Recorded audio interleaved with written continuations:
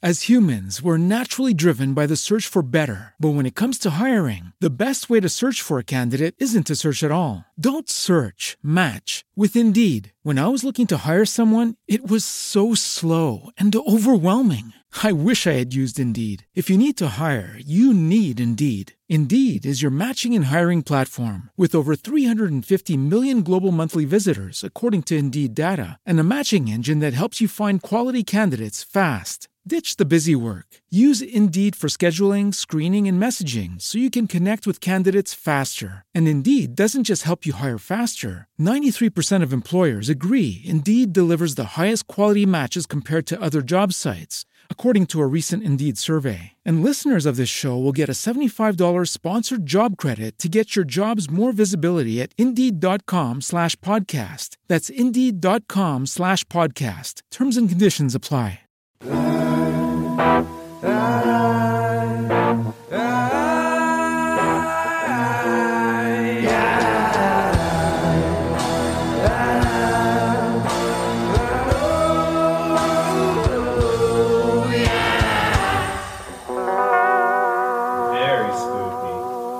Hello, everybody. Hello there. All the phantoms listening in. I hope you're nestled into a sleep sack, whether it's your bed or out in the woods camping. Sleep sack.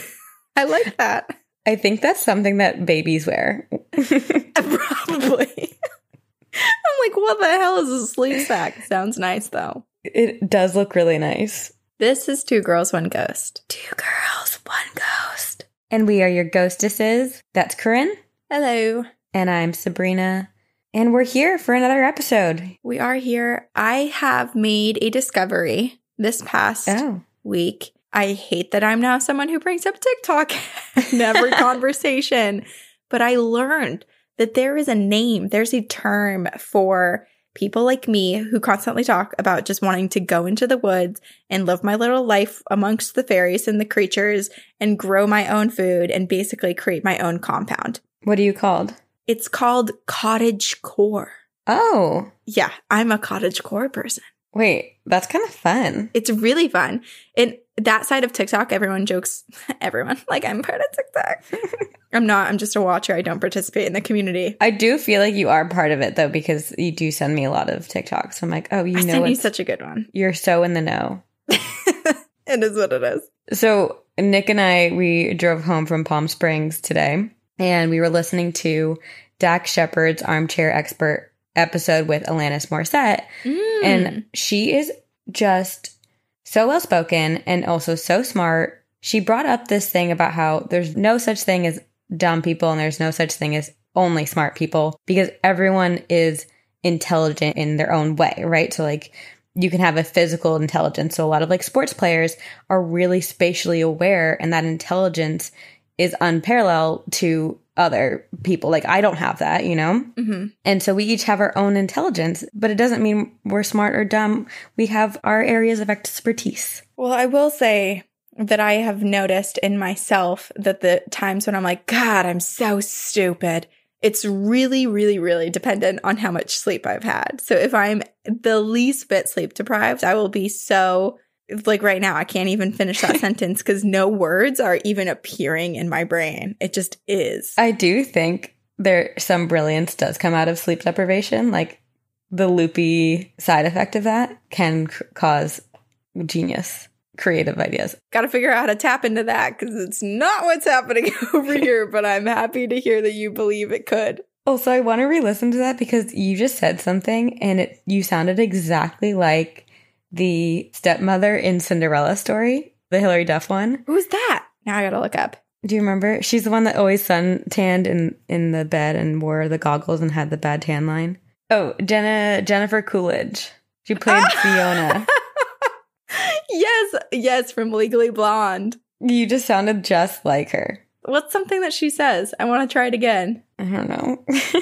Remember in Legally Blonde, she says, "You look like the 4th of July." I'm just getting really shy and nervous. I don't want to try it on the microphone anymore. Well, you'll practice it and you'll come back to us next week. Yeah. Oops. Oh, gosh. That was great. Anyway, what else is new? So you were talking about the Armchair Expert with Dax Shepard and Alanis Morissette. And you know who else I am just so intrigued with, because every time she speaks, she's so well-spoken and so just like very fascinating. Like you're just so, or I am personally so tuned in and like hanging on every single word that she says and all of her movements. Who is it? Lady Gaga. I love watching her speak. Stephanie, what's her real name? It starts with a G, like Giordetti or something like that. I love her. She's captivating. Germanota. That was it. I was close. I was pretty close for not knowing it, and I probably have only seen it in print twice. So look at that. I may not know English, but I do recall half of a last name. Useless information. You're so pop culture intelligent. Except I'm not. You are. You're way more than I am. It's only because Gen Z's teaching me everything right now.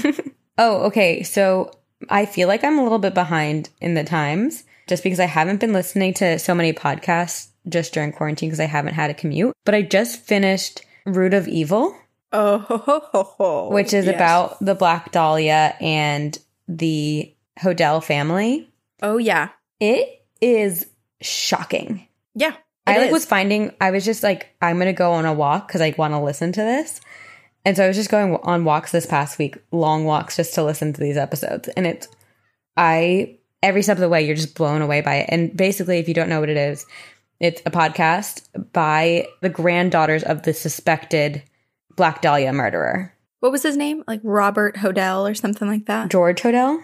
George, yes. Oh my gosh. It's so wild. Essentially, these granddaughters, they come together, and a lot of the family members had long suspected that he was responsible for killing Elizabeth Short. It had been long suspected in their family that this grandfather, the patriarch of their whole family, had been this evil sort of surgeon and had taken advantage of his position and was so conceited and essentially a sociopath and was responsible for ruining so many people's lives. No, and he like ruined the lives of his children. And like the daughters interview their aunts and uncles and just seeing how they've overcome those obstacles and those traumas and like have their heads screwed on right. Like it was tragic, but beautiful to see that they can come together as a family and still love and support one another. So there's all this evidence that is presented in all of these arguments that are really convincing throughout the podcast, which essentially lead you to say, yes, he definitely is the murderer. But the fact is the case happened, in like the 1930s, 1940s? Yeah. It was a long time ago. And George Hodel's dead now. Yeah. There's not enough, I don't think, evidence or obviously a confession to. But there was that one episode where they talked about how the police had wiretapped the house, and there were like multiple conversations where George Hodel was like, say I did kill her. And then he like would say without confessing. Oh gosh. Oh my gosh. Everyone needs to listen to it. It was so good. And there's the one episode because he was a horrible, horrible man. Not only did he abuse his children, he also like basically sold off his children for sex with other high appointed officials and important people. And it reminded me so much of the Epstein documentary that's on Netflix. Like there were just so many parallels of these people who are like, take their position and just like manipulate everyone around them and don't even care about them. Which is so disturbing because those are two examples of cases that we know. Like that's what we know that was exposed and that is now a part of public knowledge. But imagine that, like, what is the percentage of people that actually get caught, or people that are so manipulative and so smart when it comes to the system and working their way around things to the point where they never get caught? Most people are never going to be run as big of an organization as Jeffrey Epstein. I know. So it's disgusting to think of how much it probably happens every day that will never be resurfaced. It breaks my heart. Oh, it does. I do have another podcast recommendation for you. Oh, please tell. It was recommended to me by my friend Chris, and I started it, and I'm so into it. It's called Wind of Change, and it's kind of conspiracy theory-esque, but essentially it is about a journalist is essentially conducting a new investigation based on a rumor he had heard when he had this clearance badge within the government. I believe it was with the CIA, and he had heard a rumor that the CIA had actually written a song called Wind of Change, which was then recorded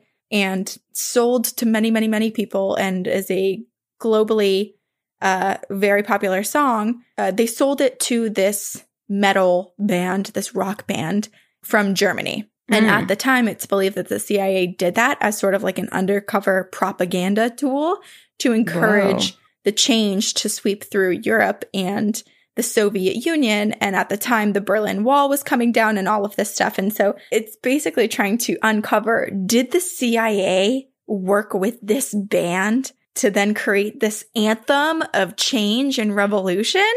Or is this just complete bullshit and it's just a rumor that went around all of these government agencies? Wait, that's so interesting. It's really interesting because it's so back and forth. Like at one point you're like, this is absolutely loony. Like, no way. This is so conspiracy theory. And then the next time you're like, oh my God, they did that with that other thing. So why wouldn't they be able to do that with this? Oh my gosh. Wow. Okay. Gonna listen to that next. Yeah, it's good. As humans, we're naturally driven by the search for better. But when it comes to hiring, the best way to search for a candidate isn't to search at all. Don't search, match with Indeed. When I was looking to hire someone, it was so slow and overwhelming. I wish I had used Indeed. If you need to hire, you need Indeed. Indeed is your matching and hiring platform with over 350 million global monthly visitors, according to Indeed data, and a matching engine that helps you find quality candidates fast. Ditch the busy work. Use Indeed for scheduling, screening, and messaging so you can connect with candidates faster. And Indeed doesn't just help you hire faster. 93% of employers agree Indeed delivers the highest quality matches compared to other job sites, according to a recent Indeed survey. And listeners of this show will get a $75 sponsored job credit to get your jobs more visibility at Indeed.com/podcast. That's Indeed.com/podcast. Terms and conditions apply.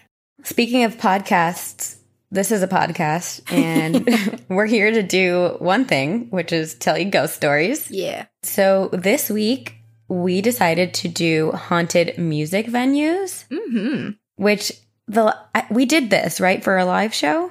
I think our Nashville live show, yeah, we focused on music. Right, because it was very topical for Nashville music. You made me panic for a moment. I was like, oh God, have I already written about what I just wrote about? No. What if we just one day just redo an episode we've already done and see if anyone notices? Should redo all of them. I don't like listening back. I don't listen back. I just don't. I'm going to hire a professional to redo my part. I'm going to cast myself.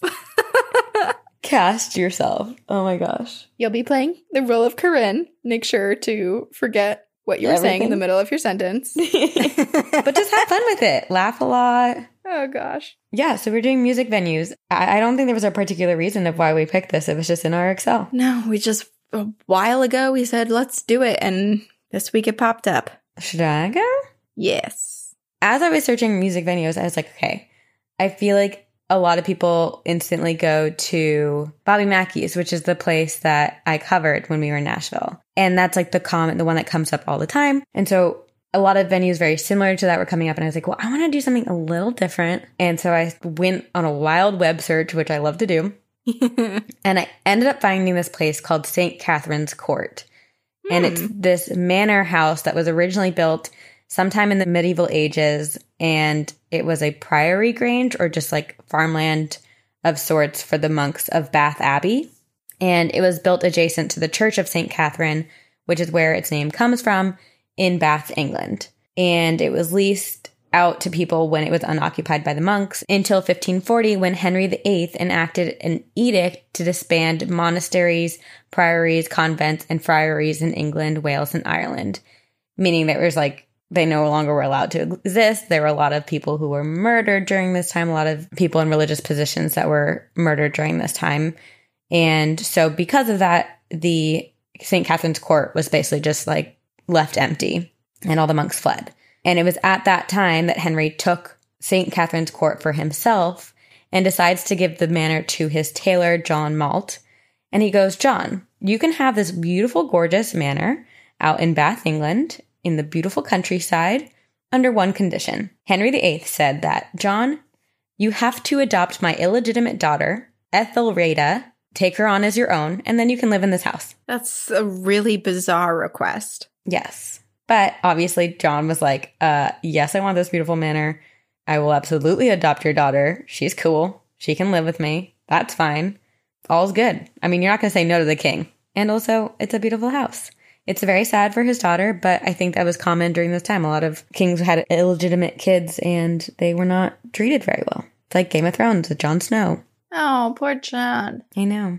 After John Malt died, Ethelreda, which is the daughter of King Henry VIII, inherited the manor as her own. And then it was passed to her husband when she passed away.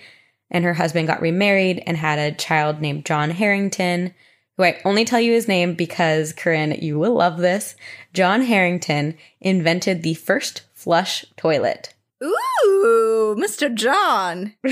A man after your heart because of hygiene. I love him already. He couldn't be more different than Bigfoot, but, you know. There's room for more than one love in my heart. So eventually in 1591, St. Catherine's Court was sold to John Blanchard. Under his ownership, the home fell into a state of disrepair and basically was left to decay. And it was passed on, bought, and sold amongst a lot of other elite families, and then slowly returned to its former glory and was expanded upon. There was an orangery built, a library, the house was renovated, the church was renovated, and the house and gardens were listed on the Register of Historic Parks and Gardens of Special Historic Interest in England. So it's obviously quite grand and very cherished in England.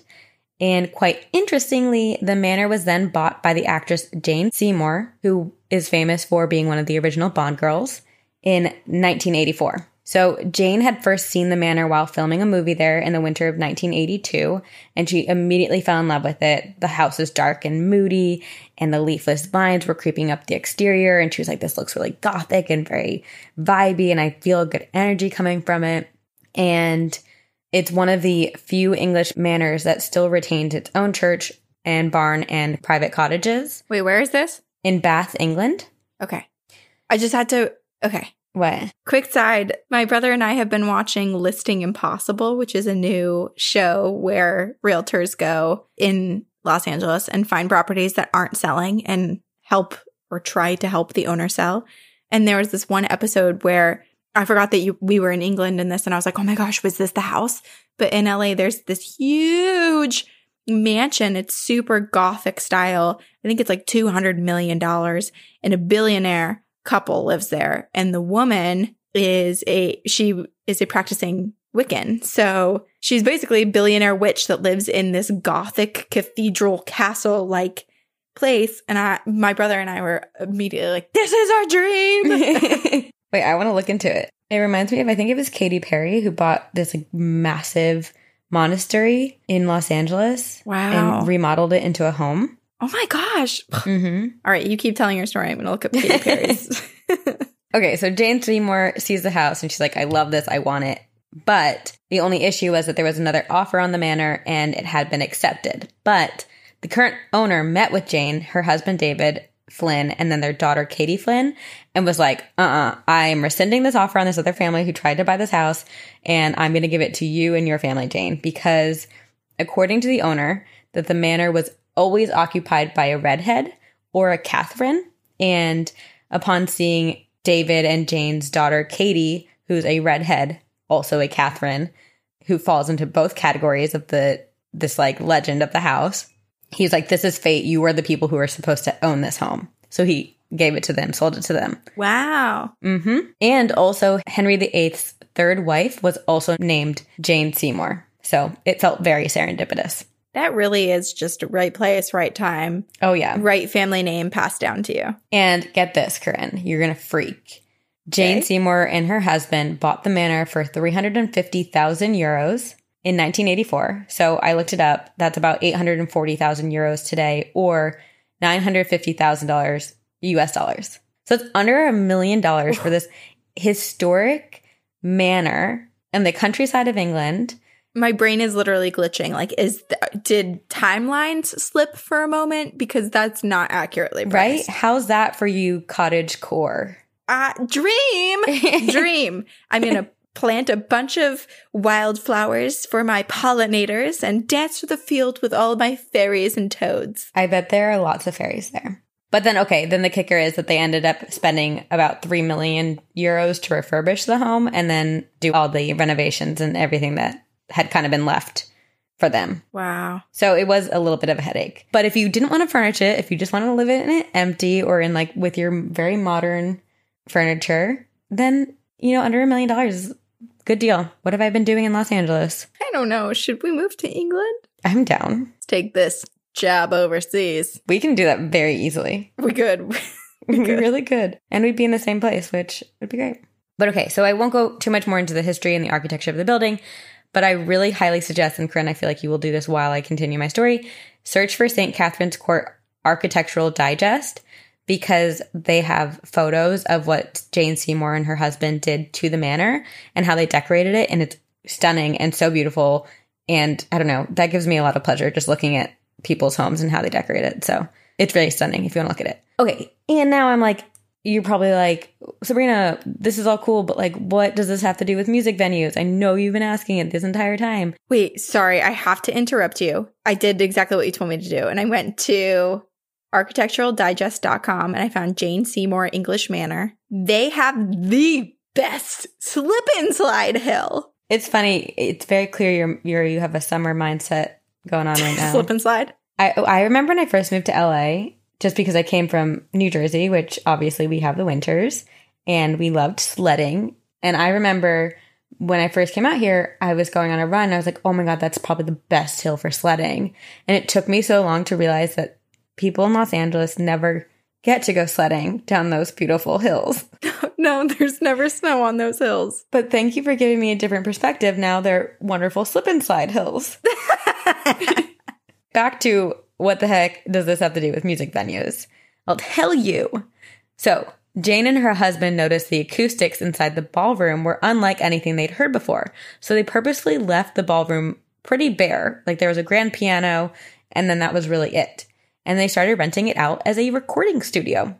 So, Corinne, we can go there and record our podcast and have great acoustics. Oh my gosh, that is a dream, just to be there. And then we probably will have ghosts whispering to us and telling us to do weird things in our dreams and messing with our audio, which we already have, but it will be amplified times 10 at St. Catherine's Court. So this is where all the ghost stories begin. So it's 1995 and the band Radiohead is on a national tour. And I'm sure you're familiar with Radiohead because they're, you know, a very popular rock and roll band from the 90s. And Thom Yorke, who's the main vocalist and songwriter of the band, was spending so much time of that tour working on his next album. And apparently they spent 2 years on tour with their first album. And their most popular song was Creep on that album. And people were kind of like, oh, this is a one-hit wonder. And Thom Yorke was like, okay, we're going to get our name out there. We're going to go on tour for 2 years, just tour as much as possible, get people to know us.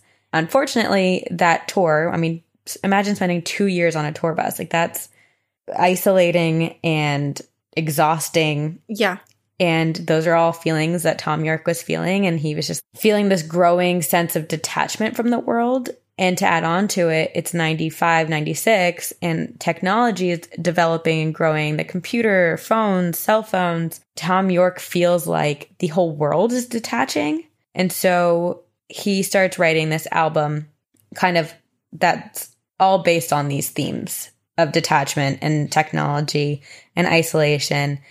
And you'll probably remember this album as OK Computer, or for people who are Radiohead fans, you'll remember it as OK Computer. In 1997, they end up wrapping up their tour, or maybe it was the end of 1996. They end up wrapping up the tour and they were like, okay, we're going to go right back into the studio. Thom has basically written an entirely new album. Let's get back in the studio and record. And they spent a few weeks recording, but they were just like, this feels like a whole other tour. It's such a mundane experience. We're in this like gray room, recording all day. There's no sunlight. It's just sucking the soul out of ourselves. So Thom was like, we need to get inspired. This is uninspiring. We need to change up our scenery. We need to do something different. I'm not totally sure what their interactions with Jane Seymour were prior to this, but at some point, Jane Seymour basically hands her keys to Thom Yorke and is like, go, stay at St. Catherine's Court and do what you need to do. Stay as long as you want. Just make sure you remember to feed the cat.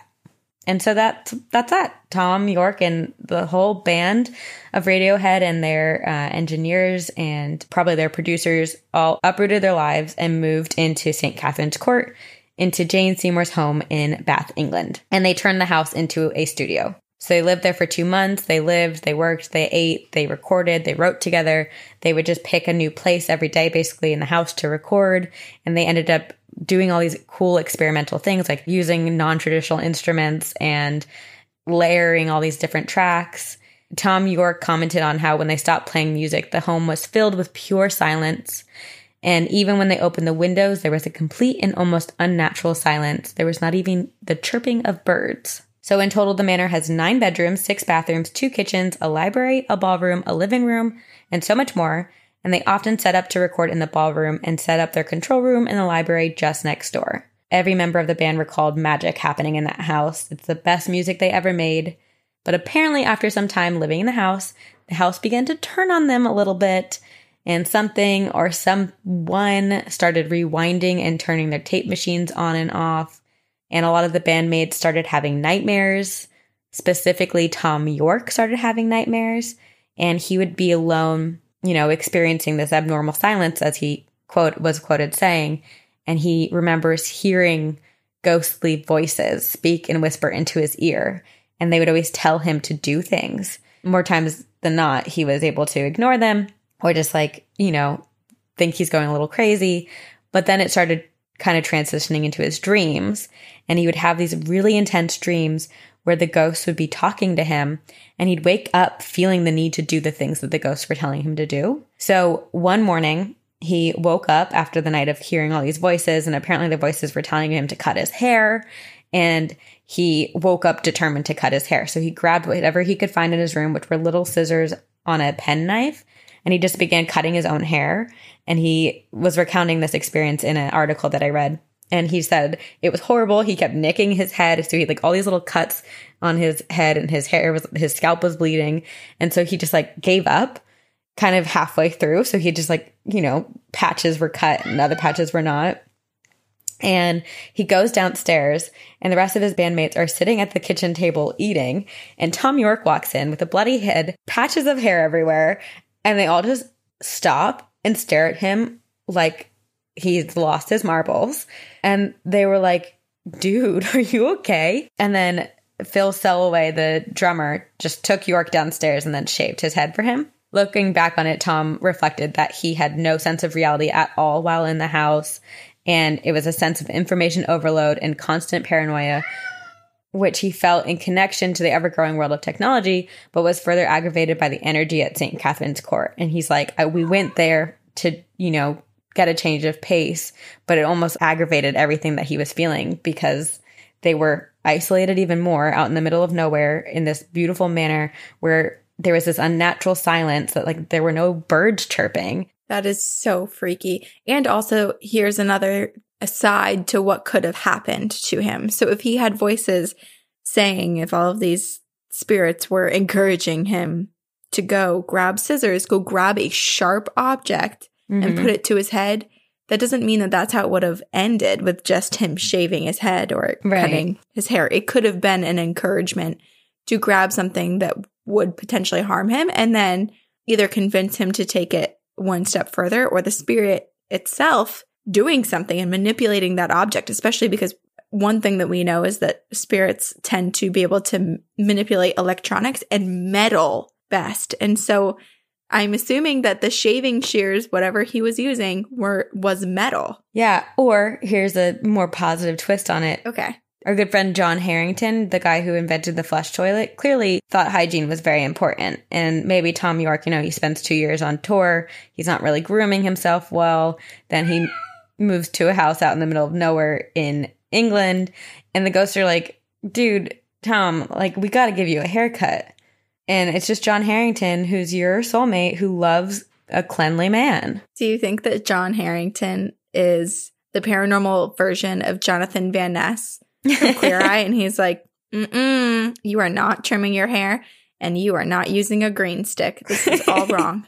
I would so watch that paranormal show. Right? It would be so good. So, but he wasn't the only one experiencing all these voices and sounds. And oftentimes they would listen back to their recordings and there would be weird sounds and weird voices. And yeah, sure, they were doing experimental music a little bit and, experimental instruments. But the sounds that they were hearing were not those. They were definitely somewhat paranormal. I couldn't verify this, but some people on Reddit were saying that they left a lot of it in. So No if way. you did a really in-depth look at the audio files, you would be able to find them. But I don't know how we get those. Eric, Foster, Max From Upfire Digital. from Upfire Digital, will you guys let us know? Do we start paying Eric's team to go dissect every single song? I mean, our editors just have such good ears that I feel like they would be able to hear it. Yeah. Someone must have done that on the internet already. I'm sure if we look deep enough, if we go into Reddit, we'll find someone who has done the work for us already, right? Yes, I think so. I mean, I was trying to find some and I couldn't find it. So it was just kind of a conspiracy of sorts. But anyway, so all of this was happening, lots of paranormal. They end up finishing their album after 2 months. They talk about how they were plagued by the spirits. Lights would turn on and off. There would be sounds of voices coming from rooms, which were immediately found empty. And according to the old estate manager who used to work there with Jane Seymour, he says that there were 3 known ghosts at St. Catherine's Court. And the first was a lady in blue who appeared one day in the gardens and startled a gardener working.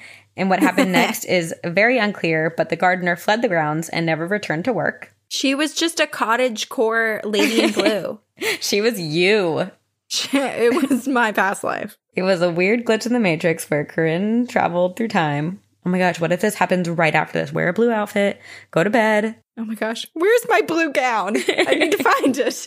The second ghost is apparently a man who tattled the location of the monks, and giving up their location led to their murders. And this man apparently has spent years of his life and now the afterlife feeling very guilty for turning them in and is wandering the grounds. But I feel like it's hard to verify that that might just be legend. This is one of those points where I feel semi-conflicted because at one part of me is like, yeah, how dare you? You should be spending eternity walking the grounds. But I think it's hard to verify if that's actually the history of this ghost because there's no recorded conversations with him. I think it could just be. I don't know. Anyway, the last ghost, which you'll love, is a ghost dog. Yeah. And the ghost dog is often heard barking when there are no other dogs on the property or in the manor. Oftentimes will be felt brushing up against your legs. So just to wrap this up, Radiohead's album OK Computer came out in 1997, and they were all of a sudden hailed as the heroes of rock and roll because apparently during the 90s, people were saying that rock and roll was dying, and then Radiohead comes out with OK Computer, and it's like, oh my gosh, no, this is the new version of rock and roll. Oh, Radiohead, you guys are the heroes of rock and roll.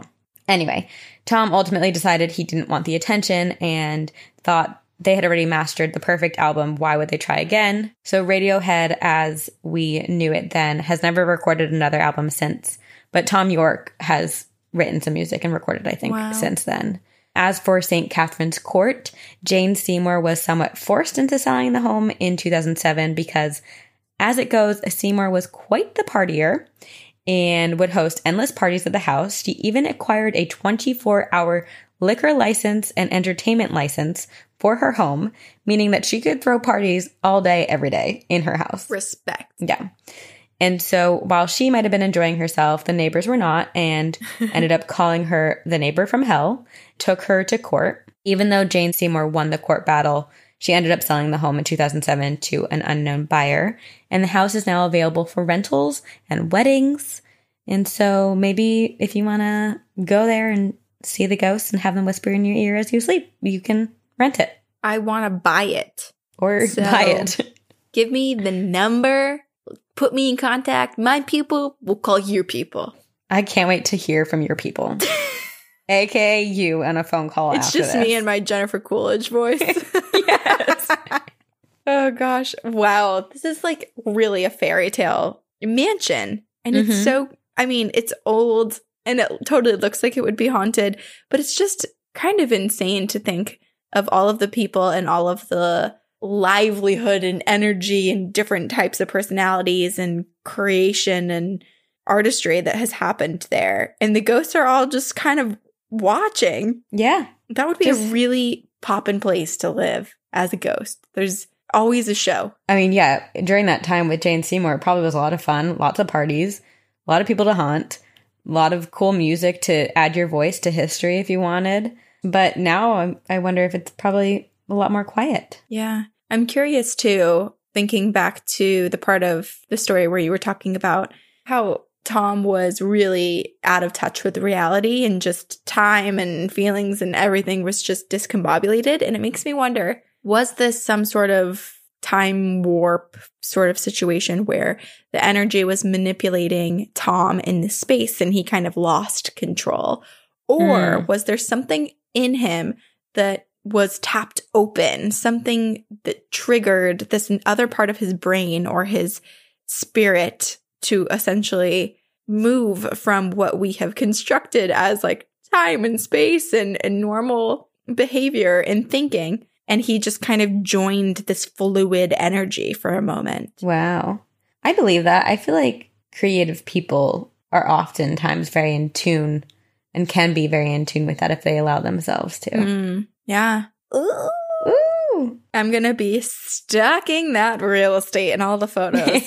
And also the neighborhood, because if there are neighbors, there could be other mansions for sale. Wait, fun fact. My coworker, apparently her mom like texted her a while back and was like, apparently if you buy a certain part of land or piece of land in some place in England, you can become a lord or a lady just by owning that property. Oh. And so her mom texted her and was like, should I buy a piece of land in your dog's name and then we can call her Lady Teak and her dog would be a lady? That's so cute. So maybe you can become a lady if you can't buy St. Catherine's Court. I mean, how much is it? $50?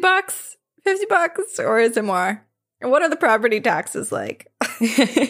I've got some questions. I bet it's more expensive than we want. You can buy a plot of land in Scotland starting at $45 per square foot. So if you want to buy 1 square foot. I could totally afford 1 square foot, maybe 2. And you can become a lord or a lady. Oh, look, here we come. Sabrina, I know what I'm getting you for Christmas. And then I'm going to change my name on all of my documents. Forget getting married to Nick. You were just a Lady Sabrina. I'm going to make Nick call me that from now on. I love it. All right, what did you pick? Okay, so this is kind of weird because you and I did really, really similar stories. Oh. I, too, picked a venue that was for recording music rather than playing. Wow, we are on the same page. We really are. Often. So this is actually pretty close to you because it's in Los Angeles. So at 2451 Laurel Canyon Boulevard in Los Angeles, there is a beautiful mansion. It was built back in 1918. And just a year after the home was built, Harry Houdini, the famous illusionist, he rented a cottage right down the road, and he used that space to practice his tricks and live his life and do whatever.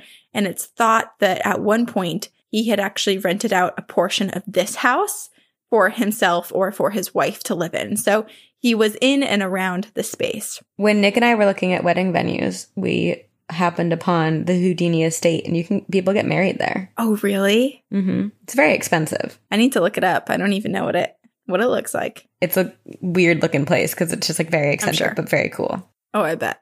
Houdini is one of the famous people to live nearby, but there have been plenty of well-known people in and around this area. And during the 1959 Laurel Canyon fires, this mansion, the original mansion that was built in 1918, it was actually destroyed. And it's thought that possibly Houdini's cottage that he had stayed in next door was also destroyed because now the cottage is no longer there and the lot is seemingly vacant. But this mansion, which is called The Mansion, which is like, wow, you get to be the mansion. The one and only. The one and only. The mansion was rebuilt, and now I believe there are 10 bedrooms, so it is huge.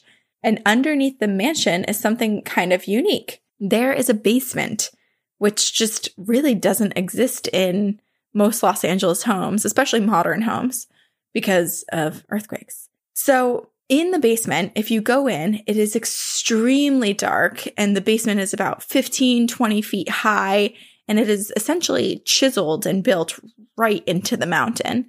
And supposedly, there are massive tunnels that connect this house to others. And it's thought that at one time, it connected both to Harry Houdini's property and a bunch of other properties because it was used during the Prohibition era to transport alcohol, which is so cool. So cool. I also was just thinking about Houdini's mansion and how I really hope there's tons of trapdoors and like strange entrances. And I love that there are tunnels connecting to other places. Yeah. That's exactly what I imagine. Yeah. Well, and it's so interesting too, because it's like Harry Houdini, this wasn't his mansion, but this was just next door to where he had resided. And yet it still has some of that like magical and spookiness and darkness, all of these running tunnels. But people who've gone into the basement here have said that it's, even though it has these historical factors to it and reasoning behind some of the way that it was built and tunnels and having things shut off, the vibes in it are just so dark and so creepy that people are too freaked out and often opt to not spend any time in that portion of the mansion. Scary. But also, if you're at the mansion, I'm sure you don't want to be spending time at the basement. There's plenty of other things to see. So the original owner of the home was built for this man. His name was Errol Flynn. He was an actor. And so the home has really just been shared by a bunch of actors and artists and people within the industry, and it's been passed through many owners. One of the owners of the mansion more recently was the music producer Rick Rubin. And Rick saw an opportunity to record music in the home, just like in your story. And so he was like, this is a great space. I can invite people in to collaborate, really live, vibe with one another, strengthen their communication skills, and really just be on the same page. And so he opened up his space not only for people to move in if they wanted to, but also built a recording studio within this mansion. And so people were coming in and recording new songs and getting ideas, producing entire albums. Some bands did 2 albums at once. It was pretty wild. Whoa. And the mansion is cited as being the recording studio where many, many bands and artists have recorded their very best songs and their very best albums. Some of the artists who have recorded in the studio are Maroon 5, Red Hot Chili Peppers, Marilyn Manson, Lorde, Major Lazer, just so many bands, huge names. But not all of the musicians are so willing to spend the night because the mansion is haunted. This is the haunted mansion. The hauntings reportedly started back in 1918, so just 1 year after this mansion was built, when the son of a furniture owner pushed his lover from the balcony. And I don't know any more about that story or what exactly happened, but essentially the rumor is this man was somehow enraged or nervous about his lover and needed to get rid of his lover.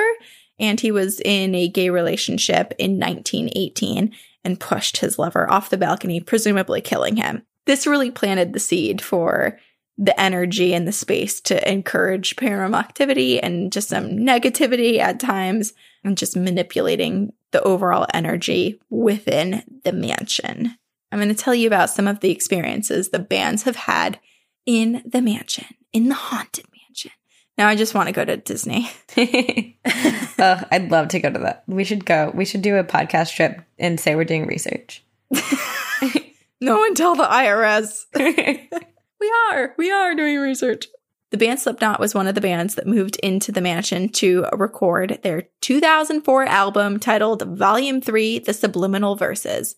And so the band Slipknot, they hadn't been working together for the previous year. They had all kind of taken a break. They're like, let's go work on our own independent projects. We'll reconvene when it's best. And so after about a year, they decided like, yes, we're eager to come back and create something amazing together. And so the 9 band members, they move in with Rick Rubin into this mansion and they're ready to create their greatest album yet. But what they didn't realize was that they weren't the only ones in this house. They were living amongst the dead. The singer, whose name is Corey Taylor, and I will just give everyone a heads up that I'm going to be saying a lot of names of musicians in this episode, and there are a lot of names that I'm probably going to butcher.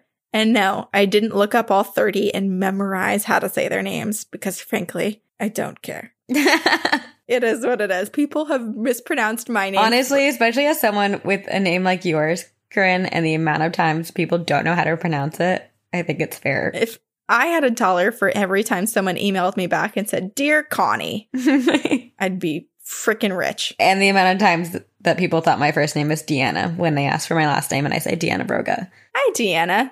I'm like, no, I know what my last name is. Thank you very much. Oh, man. So the singer Corey Taylor of Slipknot. He later went on to write a book, and his book is called A Funny Thing Happened on the Way to Heaven, which is such a great book title. Yeah, I like that a lot. And in this book, Corey recalled a few odd things that happened while recording at the mansion. And so there is written record that Corey himself wrote about his time at the mansion. And his other bandmates have also done interviews talking about the things that happened to them while they were there. So Corey said, quote, "The thing about ghosts is when they manifest, they take on two different forms. They either take on the human ethereal form, or they take on the form of an orb, round, white spheres that you can sometimes see in the air." And so Corey wrote this description because this is what he had learned. This was his exposure to ghosts from his time in the mansion.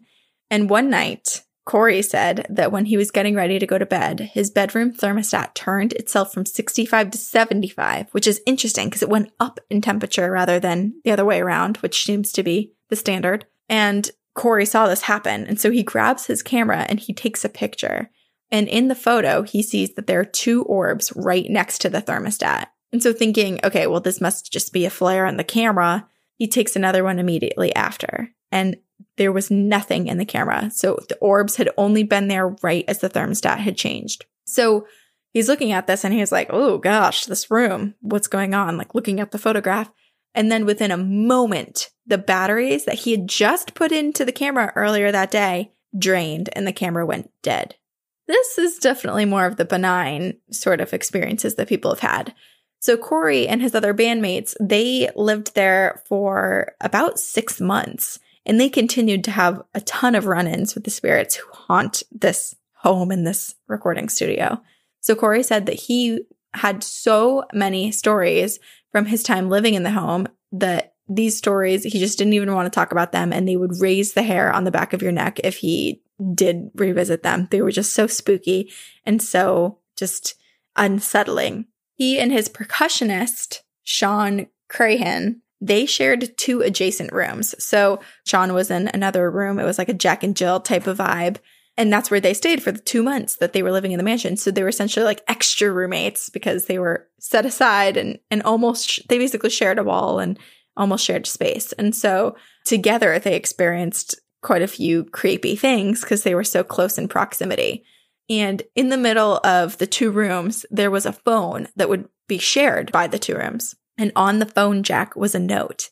This note is so creepy. Oh my gosh. The note said, "In case of paranormal activity, dial," and then it had a number written next to it. And then it said, "or 911. So I guess depending on the severity of your paranormal experience, you either had to call the cops or call this other number. And I have no idea if the band had ever called that number to see. Oh my God, I'm so curious. I know, right? Is it like a psychic? I don't know. So yeah, someone who could just be essentially called in as the emergency mediator. Enters through the tunnels. You called. Oh, Sabrina, you freaked me out. I had to pull my feet off of the ground. Ew. I know that we're talking about, a person that would just be coming in, but for some reason I just pictured them like I can't like just like the movement. second the phone rang, it rang on the other side of the tunnel wall kind of thing. Like they were waiting. No. Oh my God. This is what nightmares are made of. This is why I'm friends with you. Because you scare me. Oh, what a good friendship we have. The drummer in the band, his name is Joey Jordanson. He also had a disturbing experience. He was in the bottom floor of the home. He was in the basement section. And while he was down there, he felt something come over him and pass through him. It was like an energy just kind of moving in and around him. And he said that the energy seemed to be a bit sexual. And he got a little nervous, and then he felt as if he was being touched inappropriately. And he was so unnerved by this experience with this ghost, whether it was a succubus or what. But he was like, I am never going into that space again. And so he just avoided the basement like it was the plague. He just was like, nope, I'm not going down there. Yeah, I don't blame him. That's so scary. So scary. And also the first 2 weeks that he lived in the mansion, Joey's bedroom door would open between the hours of 9 a.m. and 9:30 a.m. So it'd be mid-morning, basically. Weird. Yes. And so it only stopped after the 2 weeks because Joey started putting a brick by the door to block the door from being opened. And Joey said that sometimes he would just be standing there and then he would feel like he was being pushed. And he would look around to be like, okay, who is the prankster here? And there would be absolutely nobody around him. What? And each morning, this kind of, when you were talking about Tom walking into the room with his hair all funky, it kind of reminded me of this. Because Slipknot, they said that each morning they would all congregate in the studio. So they'd go into the one recording studio. So they took inspiration from all of the house and the grounds and could write and do whatever anywhere. But the actual recording happened in the studio section of the home, and they would all congregate there every single morning. And before they would get going on their work, they would all discuss the strange activity that happened the night before. I love that. I know. This makes me want to, not that we're artists by any means, but this makes me want to, you and I go on a vacation, stay in a haunted place, and record every morning about like our haunted happenings. I thought you were going to say, stay in different spaces and then come and back in the morning and tell each other. I was like, no way. We'll stay together. Yeah. I was like, I am not going to sleep unless we are back to back. It's kind of like ghost hunting. I thought I came up with something new, but it's existed for years, decades, even centuries. But we'd podcast about it. How fun would that be? That would be fun. I'd be terrified the whole time, but sure.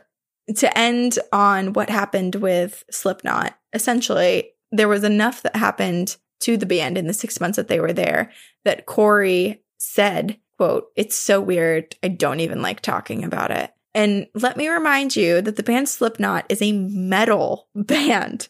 These guys are no stranger to the metal scene and all that comes with it and tough mentalities and all that, but they were thoroughly spooked from their time living and recording in the mansion. Wow.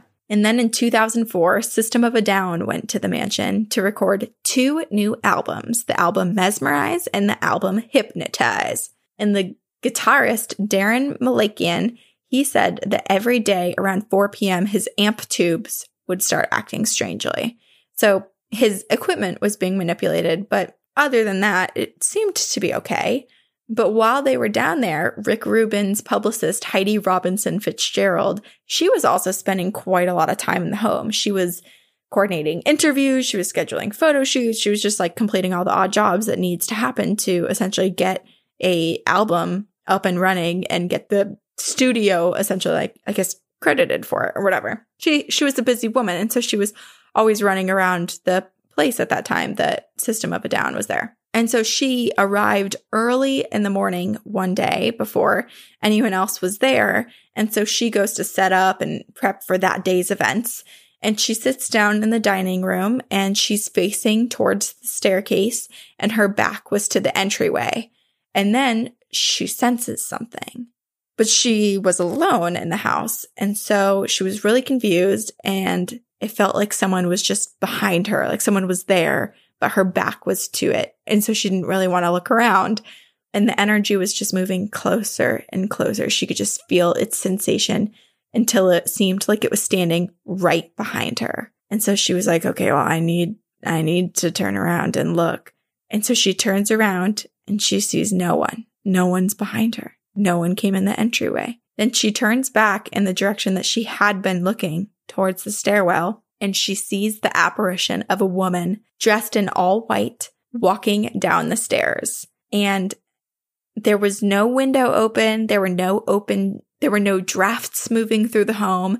But Heidi remembers the way that this woman's dress moved. It was basically blowing behind her. Like there was this phantom wind kind of. She had Beyonce wind as she moved down the stairs. Wow. And before the woman got to the bottom of the stairs, the woman stopped and she seemed to sense Heidi. And so she turned and just walked back up the stairs and disappeared onto the second floor of the home, never to be seen again, by Heidi at least. There's so many spirits here. So many. And you really just don't even know who's responsible for what, because it seems like there's just a lot, and that there's a lot that doesn't actually take the physical apparition form. They're coming through the tunnels. Yes, you're right. The tunnels. I forgot about the tunnels already. I'm blocking it out of my memory. Okay, but there is one band who's recorded there, and I'm going to call them the bravest band. I would argue that, because they have returned to the mansion on numerous occasions. They have recorded plenty of times here, and they've stayed over. And this is the Red Hot Chili Peppers. Love them. Love them. Since 1991, the band has been utilizing the space and the hauntings to produce some of their best songs and albums and even a greatest hits album. And the band members, they all feel a little bit differently towards the paranormal activity. They're definitely aware that something's going on. But some of them, like the guitarist John Frusciante, he believes that the ghosts are friendly there. But other band members, like Chad Smith, who was the drummer, he was like, ooh, I'm going to opt for not spending the night here. I'm going to find my own place and I'll meet you in the morning for recording. Better safe than sorry. It's so interesting how they had such different experiences. Yeah, which also makes you wonder, like, which rooms were they assigned to? Right. Does it have anything to do with that? Or is it just some people are targeted or some people are more sensitive? Interesting. Or some people are just, like, generally more spooked about it. Maybe. The Red Hot Chili Peppers were actually the very first, according to the research that I did, the first to utilize the space for recording. And they recorded their 1991 album, Blood Sugar Sex Magik, in the mansion. And while recording, they noted the very unusual things that continued to happen while they were there, the paranormal activity. And while there, the band took many photos that they were intending to use for their album or just really maybe as a way to chronicle the creation of their new album and their time all together and recording there. But in one photo, the band is standing together in the front of the house and a blob. It literally looks like a blob. It's like this wispy looking orb is moving over and obstructing the view of one of the band members' faces. Whoa. The photo was not doctored. The band members insist that it is a spirit captured on film from the home. And to honor this spirit and their time in the mansion, you can easily find this photo of the spirit and the rest of the Red Hot Chili Peppers because the Red Hot Chili Peppers used this photo in their album art. They made it a part of their album. Wait. Okay. Looking, searching. I'm pretty sure it's got like a really red sort of tint over it. Oh my gosh. It looks like something that would come out underneath a microscope. I know, it looks porous. Yeah. Like dead skin almost. Yeah. Gross. Weird. But yeah, when they were there for that shoot particularly, they were doing a shoot for their album cover. In all of those photos, like you see the one that they chose for their album, but apparently out of all of the photos they took that day, 4 of the photos showed orbs just like that. Wow. Pretty crazy. And the lead singer, Anthony Kiedis, oh, shoot. He said, quote, "There were ghosts everywhere." So obviously, it's hard. What's interesting about this is like a lot of the bands that are going through are rock and roll, they're metal. These guys are tougher guys, you know, the music and the messaging and the things that they write are not meant to be soft or easily spooked. And so it's really interesting that they at least are even coming forward and saying anything at all. But it also leaves me wanting more because so many of them are just giving like, yeah, there was definitely ghosts everywhere, but they're not exactly saying all of the things that happened. Right. We're not getting a journal. This is why we need to become friends with them and have them on the podcast and get them to tell us all their secrets. Exactly. I'm down. Let's have our people call their people. Let's call Jennifer Coolidge. Hey, can you make a phone call for me? And also, while you're at it, can you call my doctor and make me an appointment? It's like the one thing I never want to do. Same. But to wrap up this story in this episode, I'll leave you with some final words from the lead singer, Anthony. He said, "It's obvious to us that there's a real world of spirits that people just aren't tuned into. We were accepting of the fact that we were living among them. We weren't there to be obtrusive. We were there to make music and to coexist in what was more their house than ours." Ooh. And that is the haunting of the mansion. I like that. It's, yeah, the house belongs to the ghosts. I know. I really love that message. And just the fact that he's like, yeah, there's something that most people will never understand or see or believe or be able to wrap their minds around. And they caught just a slightest glimpse of it in their time there. Mm-hmm. You know what's interesting is my mom, I don't know how, but she asked what we were recording and I told her. And then she said, "Oh, well, which one did you do?" And I said, "The mansion." And she knew immediately what I was talking about. Whoa. And she was like, "Oh my gosh, yes, that place is so haunted." And I should have tried to find her sources because she might have more info than me. That's so cool. Yeah, I mean, I feel like it's clearly a very historic place in the music industry. There's that many people who've recorded there. Yeah, it's really interesting too, just thinking about both of our stories. And then when we were in Nashville and you did Bobby Mackey's Music World, just how many recording studios are haunted. Mm-hmm. Well, I mean, if you think about the amount of energy that goes into recording and how people spend 24 hours in the recording studio to try to get one song done, you know? And you're trying to tap into this creative side of your brain that might just leave something else open up there. That's so cool. I want to go visit it. I was trying to look up and see if I can go. I bet you can at least see it from it's on Laurel Canyon. Yeah, you can definitely drive by it at least. I'll like jump a fence, try to go in. No, just put on. Oh, wait, that was your story. I was like, just put on a blue dress and walk through the ground. Nope, that's I have to do the white dress for yours. Yes. Or find the entrance to the tunnels. I'll do your Beyonce wind. I'll put on, what are they called? Oh my gosh, I used to know. A ghillie suit, which is like what you put on to blend in, like in a marsh or something. So I'll just look like I'm blending in with the foliage, but I'll have a little leaf blower and give you the wind you need. I got you. I love that. That's a great idea. Let's do it. Come visit. Heck yeah. I will. As humans, we're naturally driven by the search for better. But when it comes to hiring, the best way to search for a candidate isn't to search at all. Don't search, match with Indeed. When I was looking to hire someone, it was so slow and overwhelming. I wish I had used Indeed. If you need to hire, you need Indeed. Indeed is your matching and hiring platform with over 350 million global monthly visitors, according to Indeed data, and a matching engine that helps you find quality candidates fast. Ditch the busy work. Use Indeed for scheduling, screening, and messaging so you can connect with candidates faster. And Indeed doesn't just help you hire faster. 93% of employers agree Indeed delivers the highest quality matches compared to other job sites, according to a recent Indeed survey. And listeners of this show will get a $75 sponsored job credit to get your jobs more visibility at Indeed.com/podcast. That's Indeed.com/podcast. Terms and conditions apply. Listener story time. This is from Katie, and it's called Lady Ghost in the Music Hall. Hey, ladies.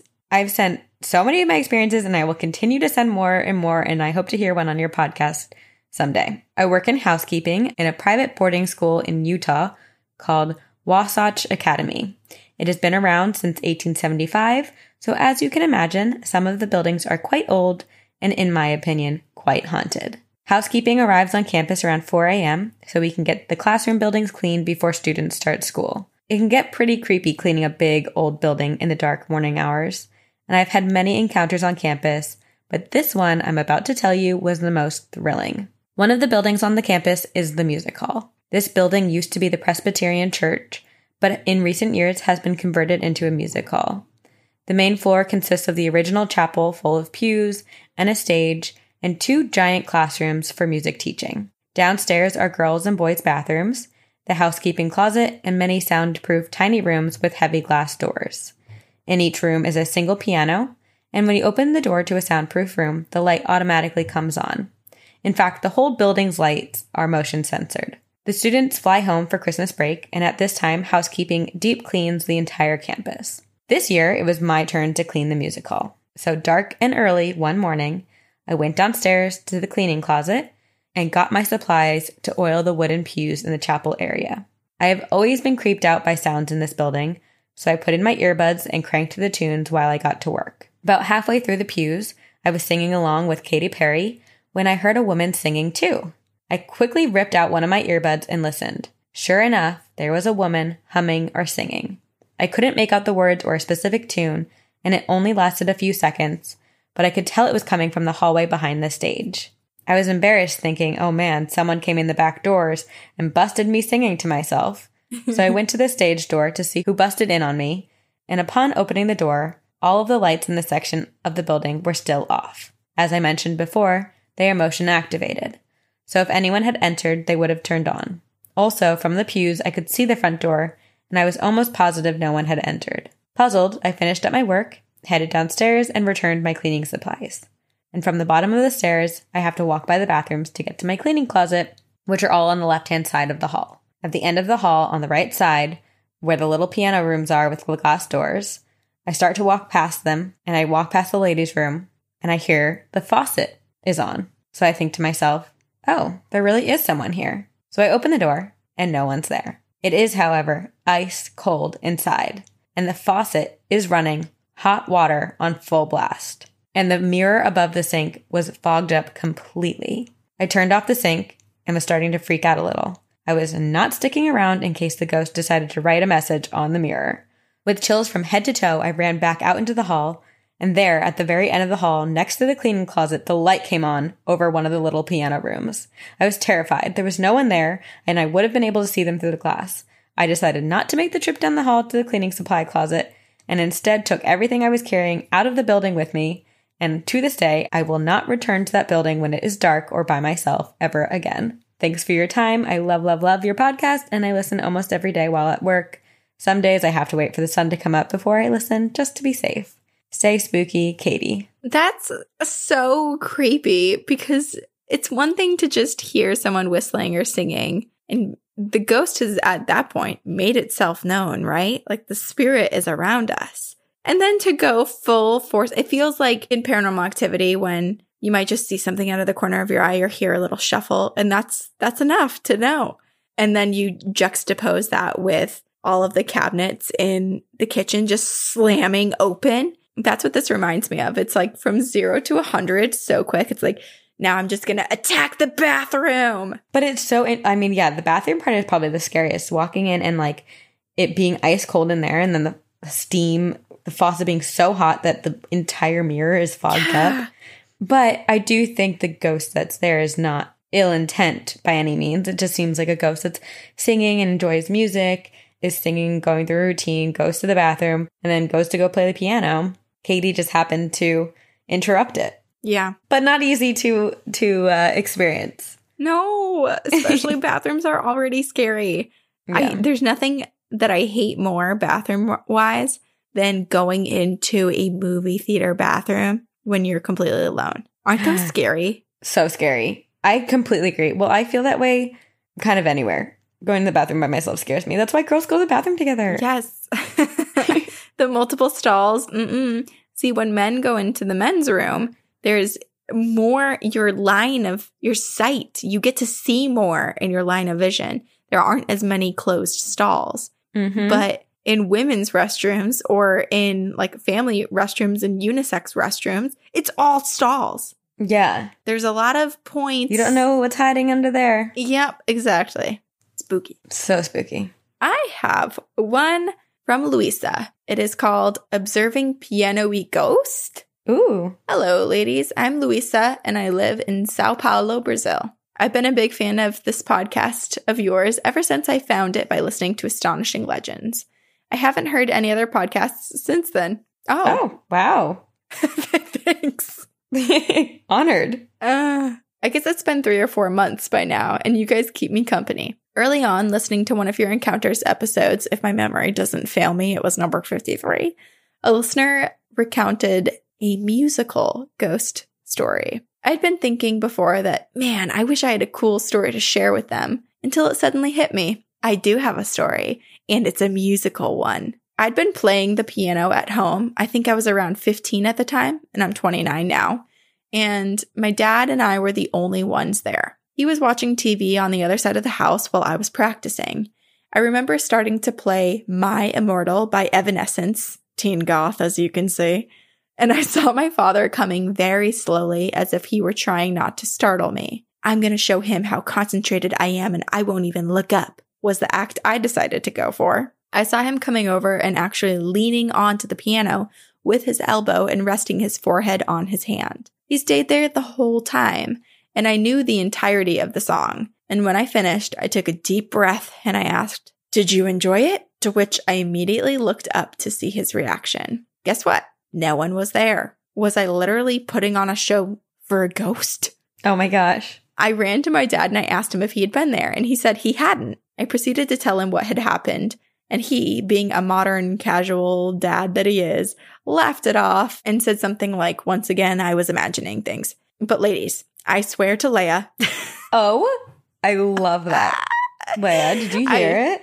Swear to Leia, I was not imagining things. I like to think that I was visited by a young version of my grandfather, if that's possible. He was an extremely tall man and a lovely musical person. I had a very calm and nice feeling having that ghost listening to me play.